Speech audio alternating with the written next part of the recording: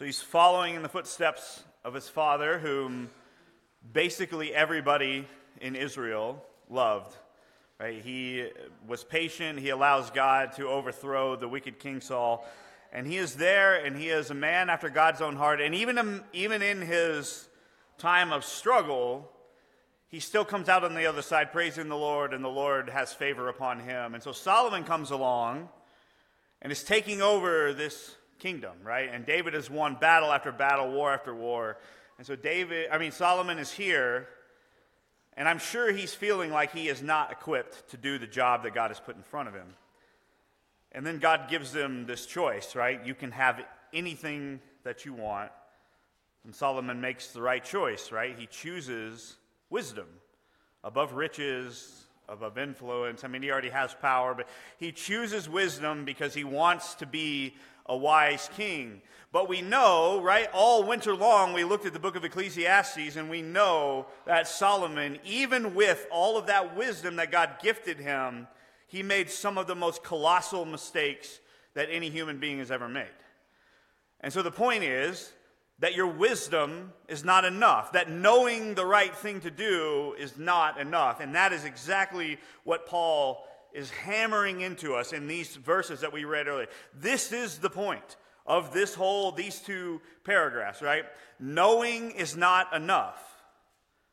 You can know God's will. You can know what he has, his code, his rules, right? You can even know it well enough that you can go around and teach it, but knowing it is not enough. So as we start here in verse 17, you call yourself a Jew. Now, I know that probably none of us are nationally Jewish, right? Most of us do not understand that as our identity. But I think it's safe to say that when we read this, this is relating to us, right? If you are calling yourself a Jew, if you are calling yourself a Christian, if you're calling yourself a follower of God, then everything that precedes applies to us. You are a follower of God, and you rely on the law. Now, once again, this might at face value miss, right? We might think, well, I don't rely on the law, I rely on God's grace. But really, we do rely on the law, right? Because we have to have we have to have God's rule to help us in our moral decisions, right? We recognize that we're not relying on the law for our salvation. It's not what saves us, but it is the thing that is going to help us to know what is right and wrong. Last week we looked at and we saw that the law of God is written on our hearts. But Jeremiah also tells us what? What is it about our hearts? It is deceitful above all things. Who can know it? Right? You're in mine. Even with the Holy Spirit, our heart will lead us astray. And so, we have to rely on the law. When we get confused and we get jumbled up and we think, wait, is this actually the right thing? I don't remember. I don't know. We go back to God's law. We go back to his word revealed to us, and it sets us straight. It puts us back on the path if we wander off. And so we need it. We need God's law. We rely on it, right? We are people who are following after God. We are relying on God's law. And then he says, if you know God's will and approve what is excellent. Now, this is a tricky one, because I don't think that many Christians, I interact with a lot of people who I don't think they understand what God's will is and how he reveals it. And because when we think about God's will for our life, we think about like the big decisions. What is God's will for me? And do I take this new job? Do I move 1,000 miles across the country to a new place? For those of you, we honored these 3 students who graduated high school last year. Like, they're asking a lot of these questions. Like, what college do I go to? Do I go to college? What kind of career should I pursue? Should I get married? Who should I marry? All these big questions, and we sort of lump those as God's will, but the small stuff, we don't really ever think of it in those terms. The reality is that the Bible rarely speaks to the big questions, and it often speaks to the small stuff. 2 very, very clear verses in the Scripture. One of them, the will of God is this, that you would be thankful in all situations. The will of God for you is this, that you would be sanctified. See, we are called to be obedient to God. There's lots of really small commands that God gives us. And for us to follow those, that is God's will. So when you're dealing with these bigger questions, my experience has showed me in my life so far that God rarely answers those big questions with a resounding like yes or no. Or like I remember when I was graduating high school and I knew that God was calling me into the ministry. So I was trying to decide between these two like big schools, and they both had programs that were going to kind of foster me along my way in ministry. And I prayed and I prayed and I prayed, and God never booming voice said to me, go to this school, right? It didn't happen. He's revealed his word to me. And I think when we have those big decisions, a lot of the times God is silent because he already gave us the answer, right? Go to the word. You're wondering, should you take a new job? Ask yourself, is it going to make you more sanctified? You see, if the job you have already is so taxing that you don't make it to church as much as you want, and you never get to go to home group, and you don't get to be a volunteer for Awana or for all the ministries that are happening, but the new job is going to be even more hours, you will not be sanctified by taking that job, right? If you have less time, if you already feel like you're neglecting your relationship with the Lord because of work, and a new job requires more time, it will not make you more sanctified. It's probably not a good idea, right? You don't have to pray, Lord, should I take it? Lord, should I take it? And wait until he gives you the yes or no. Look to the Bible, and you will know God's will for your life.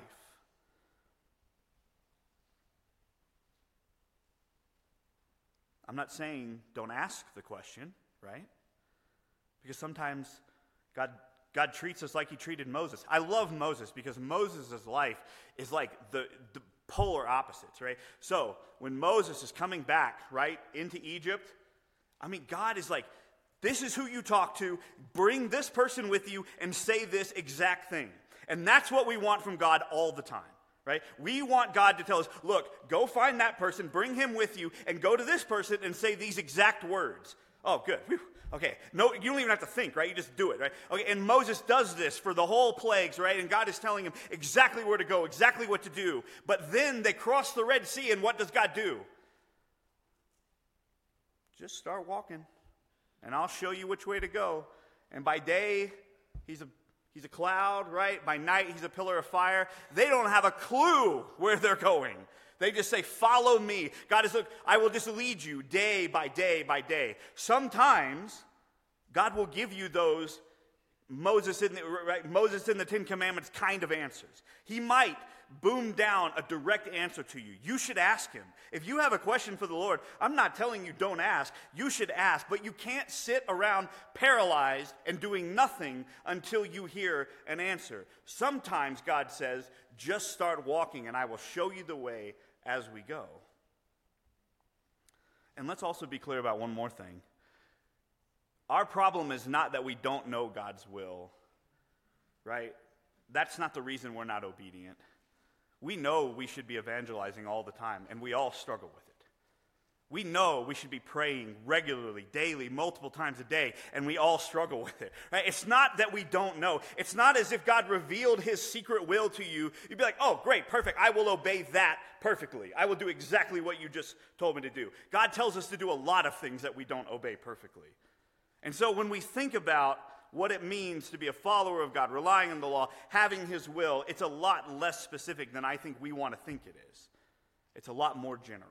God is saying, look, you want to take that job? That's okay. Is it going to make you more thankful? Is it going to make you more sanctified? Are you going to be able to obey the Lord better? Go for it. And if it's not, then don't, right? God gave you a brain. He gave you the ability to think and figure these things out on our own. And we go to him and we seek his guidance, and we're always listening to the Holy Spirit's guidance in our lives. But most of the time in my life, the Lord has just said, you know what? Pros and cons, right? It seems boring. That doesn't seem very spiritual to make a pros and cons list. But like, how is this going to affect your relationship with the Lord? And that should be the first question you ask when you're just trying to decide, you're trying to make big decisions, small decisions, doesn't matter.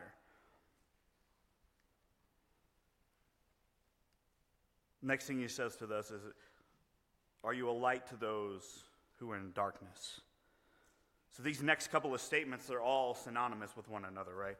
You see, we all have somebody in our life that we are a light to, that we are a guide for, an instructor, or somebody that we are teaching.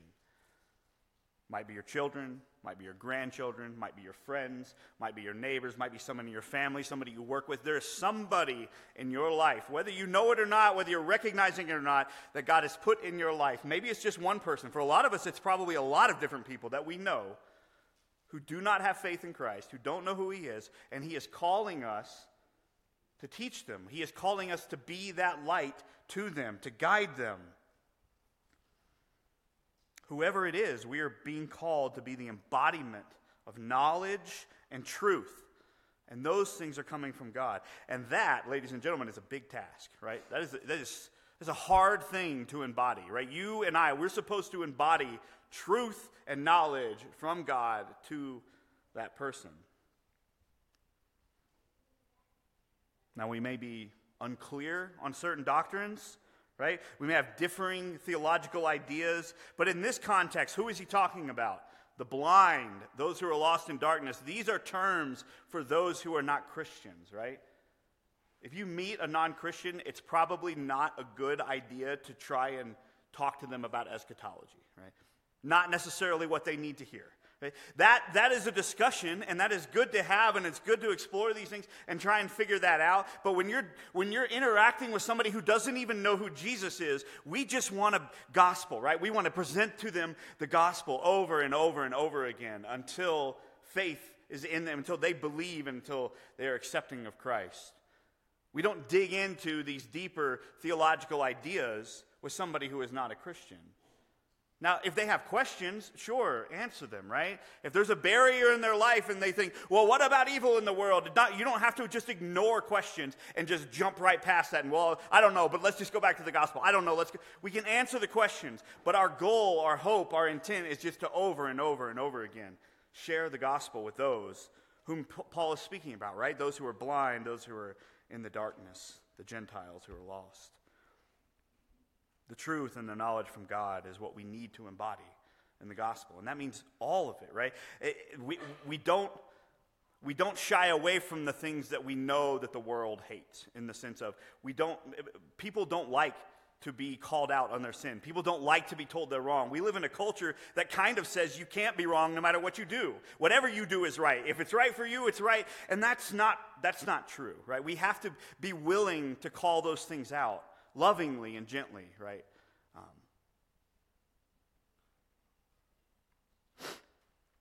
Now, once someone has faith, discipleship is important, right? We do want to get into those discussions. We do want to talk about things, and we do want to have discussions about deeper theological ideas. It's not just, well, once we have the gospel, like we're set for life, moving forward. We don't need to think. We don't need to explore any deeper.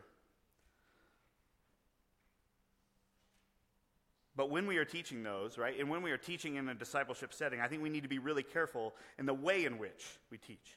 Because there are doctrines that are confusing, and there are doctrines, I believe, that have biblical support on both sides of the issue. Right? There have been people who have been debating the idea of predestination for hundreds of years, right? But thousands of years. I know what I believe, and I stand pretty firm, and I'm like 95% sure that what I believe is right, and I think the Bible teaches it. But there are people who are way smarter than me who have debated this, right, on the other side of the aisle, and there has been no definitive answer. And so I'm going to hold to what I believe, but I am always open for someone to come and say, hey, look, I think that you're wrong about this. I think you're, eschatology, gifts of the Spirit, there's lots of different things that I'm pretty sure I know what the Bible teaches, but I'm not 100%. And then there are those things that we should never back off of, right? We talked about a few of those things last week, right? But the gospel being one of them, we know that God calls out sin. We know that, especially in the world of what we looked at in Romans chapter 1, that homosexuality is sin, that sex outside of marriage is sin, right? The divorce is sin, other than the few things where God shows us that it's okay, right? Abandonment or adultery. Like, the world doesn't like that. Ladies, God calls you to submit to your husband, right? The world doesn't like that. Men, we are called to love our wives the way that Christ loved the church. Men, that's hard for us. We don't want to do that. We want to give sacrificially. There's lots of things in the Bible that we should teach and we should never be willing to back off of, because it's clear as day. There's no debate. When people want to debate it, it's because they don't like it. It's not so much that it's not there and that it's not clear. And so when we're teaching, right, when we're doing these things, when we're discipling, we should be clear, we should be careful about not taking a hard stance on things that we can't be sure of and being sure about the things that we can. So we should strive for the truth. We don't always get a definitive answer, but we should always be seeking it. Next thing is Paul challenges us to do the things that we teach. This is what the whole section is about once again, right? It's not enough to know. He says, look, you tell people to not commit adultery. Do you commit adultery? You tell people to not steal. Do you steal? That's an important part. It's not enough to just know who Jesus is. It's not enough to just know that God is real and that his rules are good and right and true. We have to abide by them. Not for salvation's sake, right? We are saved by the grace of God. We are saved by faith in Christ. But we are being called to be obedient to God.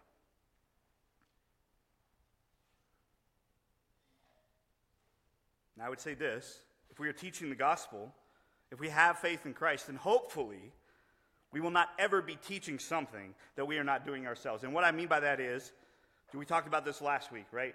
That Paul is not telling us, look, if you are struggling with the sin, then you cannot call it out in somebody else's life. You cannot challenge somebody else who is struggling just because you're struggling with it. But the way in which, the manner in which we go to somebody and we approach them when they are sinning or when they are struggling, that's everything. If we go to them in arrogance and say, how dare you do this? I see it in your life. God hates you for doing it. Whatever language people use, that's not okay. But if we go to them in full honesty, saying, look, I see the struggle in your life, and I'm struggling with the same thing, or I was struggling with that last year. I know the pain that you're experiencing. All I want to do is help you. I want to help get you up out of this pit. Like, I'm reaching my hand down to you. Grab on and let me help you get out of this. I'm a sinner too, and I'm weak too, but God has sent me to come and strengthen you so that you can stand and I can hold you up and I can help you recover and I can help you fight these temptations. That's what it looks like for us to go to another Christian. Even if you're in the midst of struggling with it yourself, we have all freedom in the world to be able to go and point those things out and offer help and offer a kind and encouraging word to others.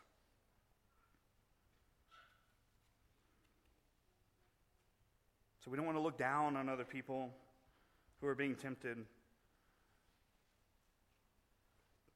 We want to treat them the way that Jesus did, with love.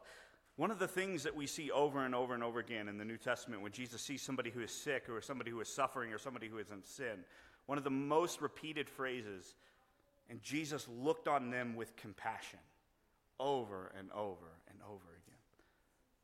That's how we should look on our brother and sister. That's how we should be looked upon ourselves when we are struggling with sin. We want to look and act with compassion with one another. Verse 24, this is something that we want to avoid, right? For as it is written, the name of God is blasphemed among the Gentiles because of you.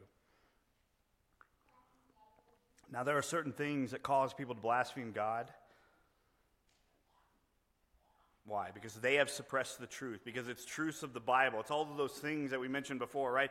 The unpopular things that the Bible teaches that we as the church stand firm on. The world looks at that and says, God is a mean God, or God is angry, or whatever. God is this or that because of his own truth. We can't help that, right? We can't help it when people know God's truth and they hate it, and so they blaspheme his name. We still stand on what is true in those moments. What we want to avoid as the church, as the people of God, is that we don't want people to blaspheme God's name because of the way that you and I act, the way that we treat people, the way that we speak to people, right? We can confront people about their sin. We can confront the non-believer or the believer. And if we're doing that with humility and with love and compassion and grace and kindness, it shouldn't cause people to want to blaspheme God's name. But if we're standing on the street corner with a sign yelling these things, with hate in our heart and anger in our voice, then of course people are going to look at that and be like, I don't want to serve that God. I don't want to serve the God that these people are serving. That's not a God that seems good to me. And so we want to make sure that the way that we act and the way that we treat people would never cause somebody to want to speak ill of the Lord. Don't give reason for the world to hate God because of how you act, because of how you speak, or because of how you treat people. And then the last thing here is his argument about circumcision. So once again, he is reiterating the point again to us. It's not about the exterior. It's not about the physical sign that was given to Israel. God commands Abraham, right? He commands him to institute circumcision. He sets his people apart with a physical sign. It's a physical marker that illustrated how God's blessing was being given to the people by their posterity, right? By their family, by this nation of people. It was a group of people, physical people in a physical place, and God is saying, I have called you out, Israel, as a group of people, a physical group. You are going to be a blessing to the entire world.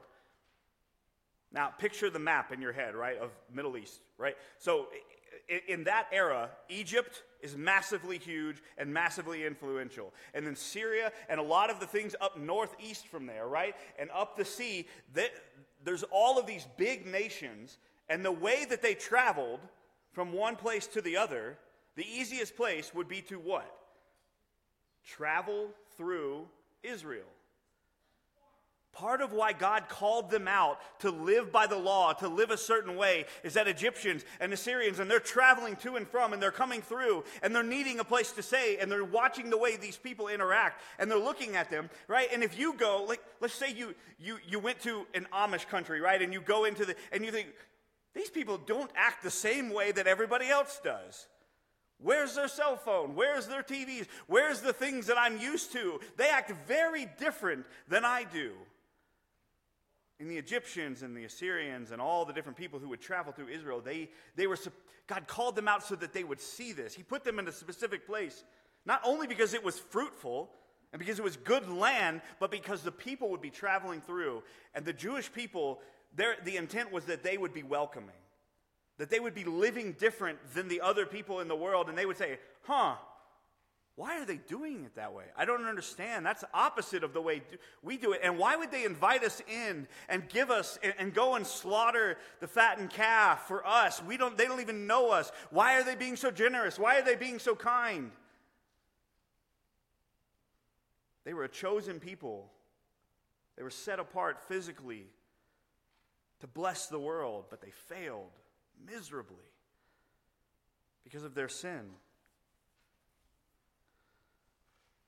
Now, the blessings of God don't come through that, right? It doesn't come through a physical setting apart of one group of people, but rather, it is a spiritual awakening in anybody, no matter where you're from. You don't have to be Jewish. You don't have to live in a certain country or be a part of a certain group of people in order to be following after the Lord. This is why we have no more physical sign. It doesn't come, my children are not Christians because I am a Christian, and therefore, so the blessing doesn't pass through posterity, right? It passes through faith in Jesus. Only those who have faith, whether they be my kids or whether they be kids who have parents who are not believers, it doesn't matter.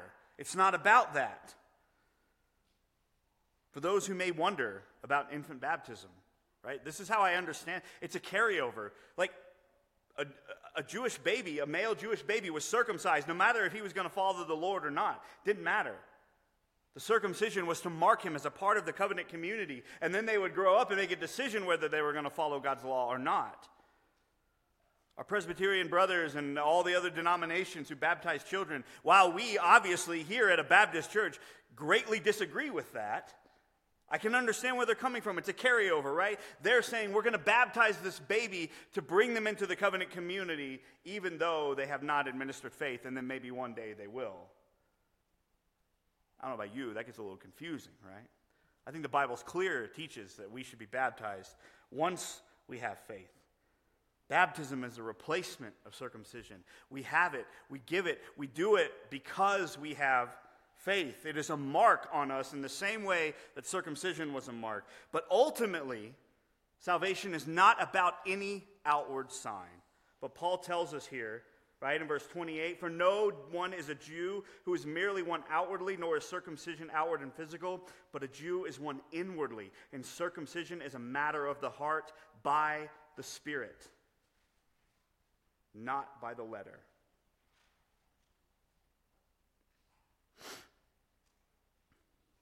It doesn't matter what heritage you have. It doesn't matter who your parents are or were. It doesn't matter that your kids are living in your household. That's not going to save them. Nothing is going to save them but the inwardness, the inward circumcision of the heart, right? The cutting off of the flesh and allowing the Spirit to come in and take over. Salvation comes by faith. And this is what Paul is telling us. It is by the Spirit. It's not by being a good person. It's not by doing certain things and avoiding certain other things. That's not what saves us.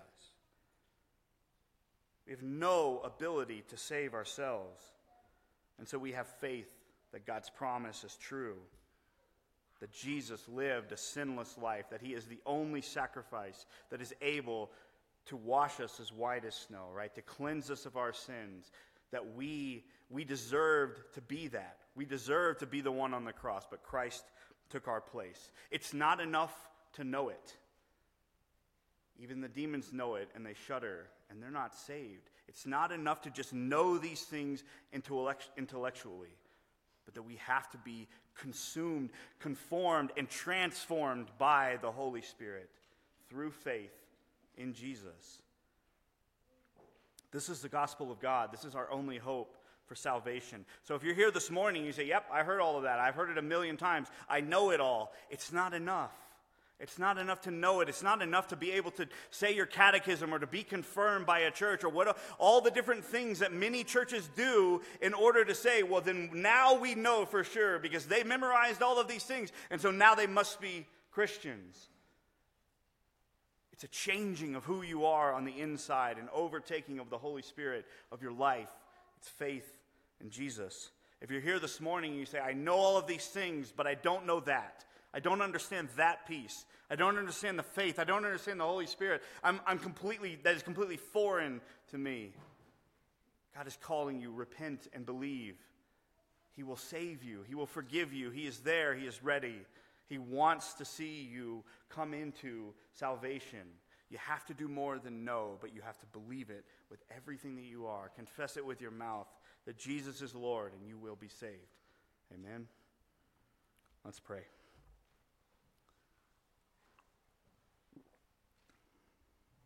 Father God, we are so grateful for your word. And we are grateful, Lord, that we rely on your law to guide us, but we don't rely on it for our salvation, that we don't have to follow it perfectly. It's not about us. It's not about our good deeds or bad deeds. It's about Jesus and his goodness, and that he has given us his righteousness. He's gifted it to us. We don't deserve it. Nothing we've ever done could bring it about, and yet you give it to us freely. Lord, circumcise our hearts. Fill us with the Holy Spirit. Let us have belief. Let us not just know the truth of your gospel, but that we would live it out, that we would act in such a way that is pleasing to you, that is obedient to you, that is glorifying to you and to your word. Lord, we're all failing in that. Probably it looks different for each one of us. Lord, give us strength to fight temptation where we fail. Give us the courage to stand on what is good and on what is true. Give us the boldness to teach those who are in the darkness. Whoever that is, Lord, whoever you have placed in our life, Lord, that we would be an evangelist to them. Lord, we love you and we thank you. It's in Jesus' name that we pray these things. Amen.